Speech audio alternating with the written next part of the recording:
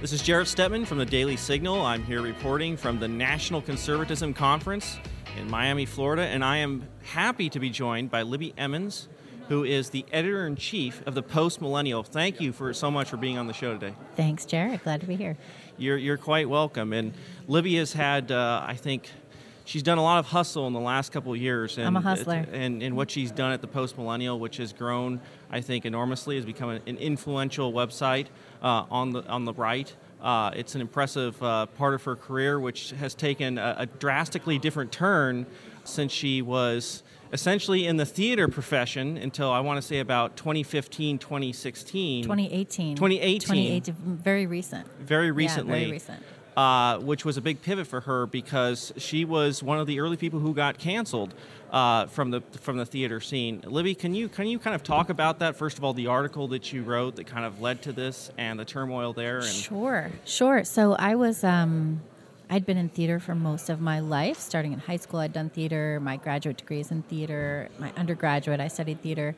I started to become concerned about what was going on in the industry and what was going on the left substantially with regard to gender issues and women's rights and things like that, and had been doing some research into that since about 2013, maybe a little before that. The women I was working with were aware of my views. They substantially agreed with them. They didn't seem to have an issue with it. As time went on, I became more vocal in that space, and specifically with regard to writing articles about it. I had written for The Federalist. Nobody really cared in the downtown theater scene that I was writing for The Federalist because nobody reads The Federalist in downtown indie theater. They don't even, they don't have any interest. But then I had written an article for Quillette about transhumanism.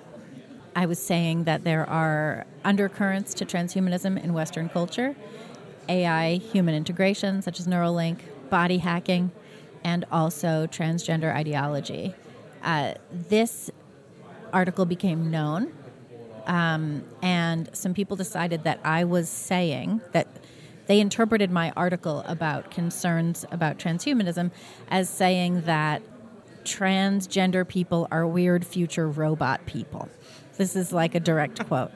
So that became a problem for non-binary lesbians in the community. The downtown indie theater scene in New York is remarkably small. I'm sure that's a surprise to no one. It's a very small community. And there were issues that I had done this. So the women I was working with thought that maybe I should apologize. And we essentially had a major falling out. After that, the theater company closed. We gave back the grant that we had, or I should say they gave back the grant that they had. I spent several weeks trying to get them to talk to me again.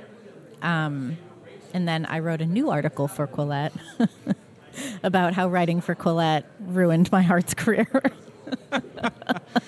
That really is amazing. And then I started, doing this more. So here I am. It really does show the pathway, especially what's happened in so many other institutions, where having views that are even just a little bit outside of what is accepted, it makes one right for cancellation, makes one right for being fired and losing all connection. Yeah, and the art scene was never like that before, right? The art scene and the theater scene, theater is profane, it's filthy. Right down to, everyone's changing together in a big pile. The stage is actually dirty. Nothing is clean in theater. And so to have the theater world come at me like this because I disagreed, when forever everyone disagrees, in theater. You express crazy ideas, and then everyone's like, that's a crazy idea, and you run with it or you don't run with it. You see what happens. But yeah, so that was actually, I found it to be surprising. What happened after that was all of the theater companies that I had been working with, some of them reached out and said, you're no longer needed on this project. Most of them just ignored me when I reached out to them to say, are we still doing this project? And then that was that. Now and then for months afterwards, someone would reach out and they'd be like, hey, are you interested in doing this? And I would say yes, and then they would remember, and then I would never hear from them again. So it was very weird. It was very weird. It's amazing. It seems to be, especially to be so stifling in something that one imagines one has to be creative. Right. If one is in theater and one is in art, to be so stifling and one-minded, it wouldn't shock me if it damages and destroys the art. I mean, I think we see this in so many other, we certainly see this in places like Hollywood, but in so many other fields where you can't have discussions about human nature or humanity because people are afraid that if they say one thing that's considered one mistake in that, their careers are over. They're not even going to have there's no next job. They're going to be blackballed for life. Doesn't that destroy even the concept of art? It really does. And it started, I would say, in the educational institutions largely. I was in grad school during a period of time when the entire art form of theater went from being something about aesthetics and beauty and truth-telling and expressing yourself and all of this stuff to being about art activism. So at a certain point in, like, I want to say 2006, 2007, the going idea went from write what you know, write something beautiful, express yourself, express what's going on around you, to if you're not doing activism in your art, then you're not even doing art. So it essentially and intentionally moved from an aesthetic art form to a propagandist one. Amazing. If you would have any advice for conservatives or those in general who, or maybe those who just simply don't want to uphold the narrative, how does one, A, either break into that art scene, or B, still create art outside of it? I mean, what opportunity is there for people who just want to be artists? I mean, there's the opportunities you make for yourself. Yeah. I think it was a mistake to give so much power to institutions and organizations that would then decide what good art was and would get the funding and would hire you, all of that. I think that was a mistake. Artists, at their best, are self-taught. They go seek out mentors. They start out by imitating the work that you love. Painters do this, writers do this. You look at it, you say, let me give that a try, I'll see if I can do that, and then you move on from there. So my advice to people who want to be artists is to teach yourself to make art, read books about art, go seek out the art that you like, consume that, and don't try to break into these industries. Don't try to break into the theater scene. Instead, make a new one. Get all your friends together, do a show in your parents' garage, what have you, sell tickets, hand out lemonade, give away tickets, whatever it is, ask everyone to come over and watch it. Don't break in, start new, start from scratch, and just go for it. Make something beautiful, build it.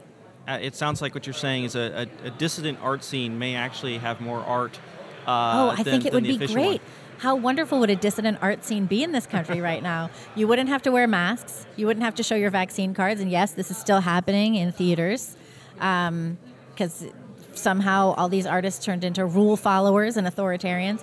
Yeah, just make your own thing. That's always got the most life in it anyway. Go make new forms, find life in those forms, and ignore everything else that's already there. Well, that's really great advice. And if you could tell us a little bit about your second career, which is now being editor-in-chief of the Post-Millennial, and the work you're doing there. Talk to us a little bit about the Post-Millennial, what you guys are doing. You've done an amazing job. I got to say, I work with some really amazing people. Hannah Nightingale, Roberto Wakeworld Cruz, Mia Ashton are on staff, Jared Yeager. I don't want to miss anybody, but everybody is really great. Josh Young, terrific writers, editors, inspiring people. So that's a huge part of it. That's really what makes this possible. I also work with Jack Posobiec over at Human Events and Celine Ryan. They're both over there. They're doing terrific work. So what do we do? Yeah, so we're a center-right media outlet. We run stories that we think a lot of Americans want to read about that aren't being told elsewhere. We tell stories from different perspectives as well. We ran an article today at Human Events from a man who detransitioned after having gone through the full gender rigmarole. And it's about how the dream of gender utopia was a total lie. And he's now the living proof of that. It was a really beautiful piece. So we do some of that. But yeah, what do we do? There's like 75 million Americans who for 4 years heard their views and their voices expressed from the highest executive office in the country while they were being told that they were evil, while they were being told that they were, anti-American, and all of these horrible names. And then as soon as, President Trump was out of office, They were just consistently and have been maligned, derided, told that they are garbage, told that their views are bad, told that they're raising their children improperly. They're basically being called illiterate yokels on the daily from these outlets. And we think that these people are smart, interesting Americans who deserve a voice, deserve a place to be heard. And these are the readers that we are interested in providing content to. Absolutely. I definitely recommend that to all of our listeners to check out their website. They do amazing work. Again, Libby Emmons, the editor-in-chief of the Post Millennial, thank you so much for being on the Daily Signal podcast. Thanks so much, Jared. The Daily Signal podcast is brought to you by more than 500,000 members of the Heritage Foundation. The executive producers are Rob Bluey and Kate Trinko. Producers are Virginia Allen and Samantha Rank.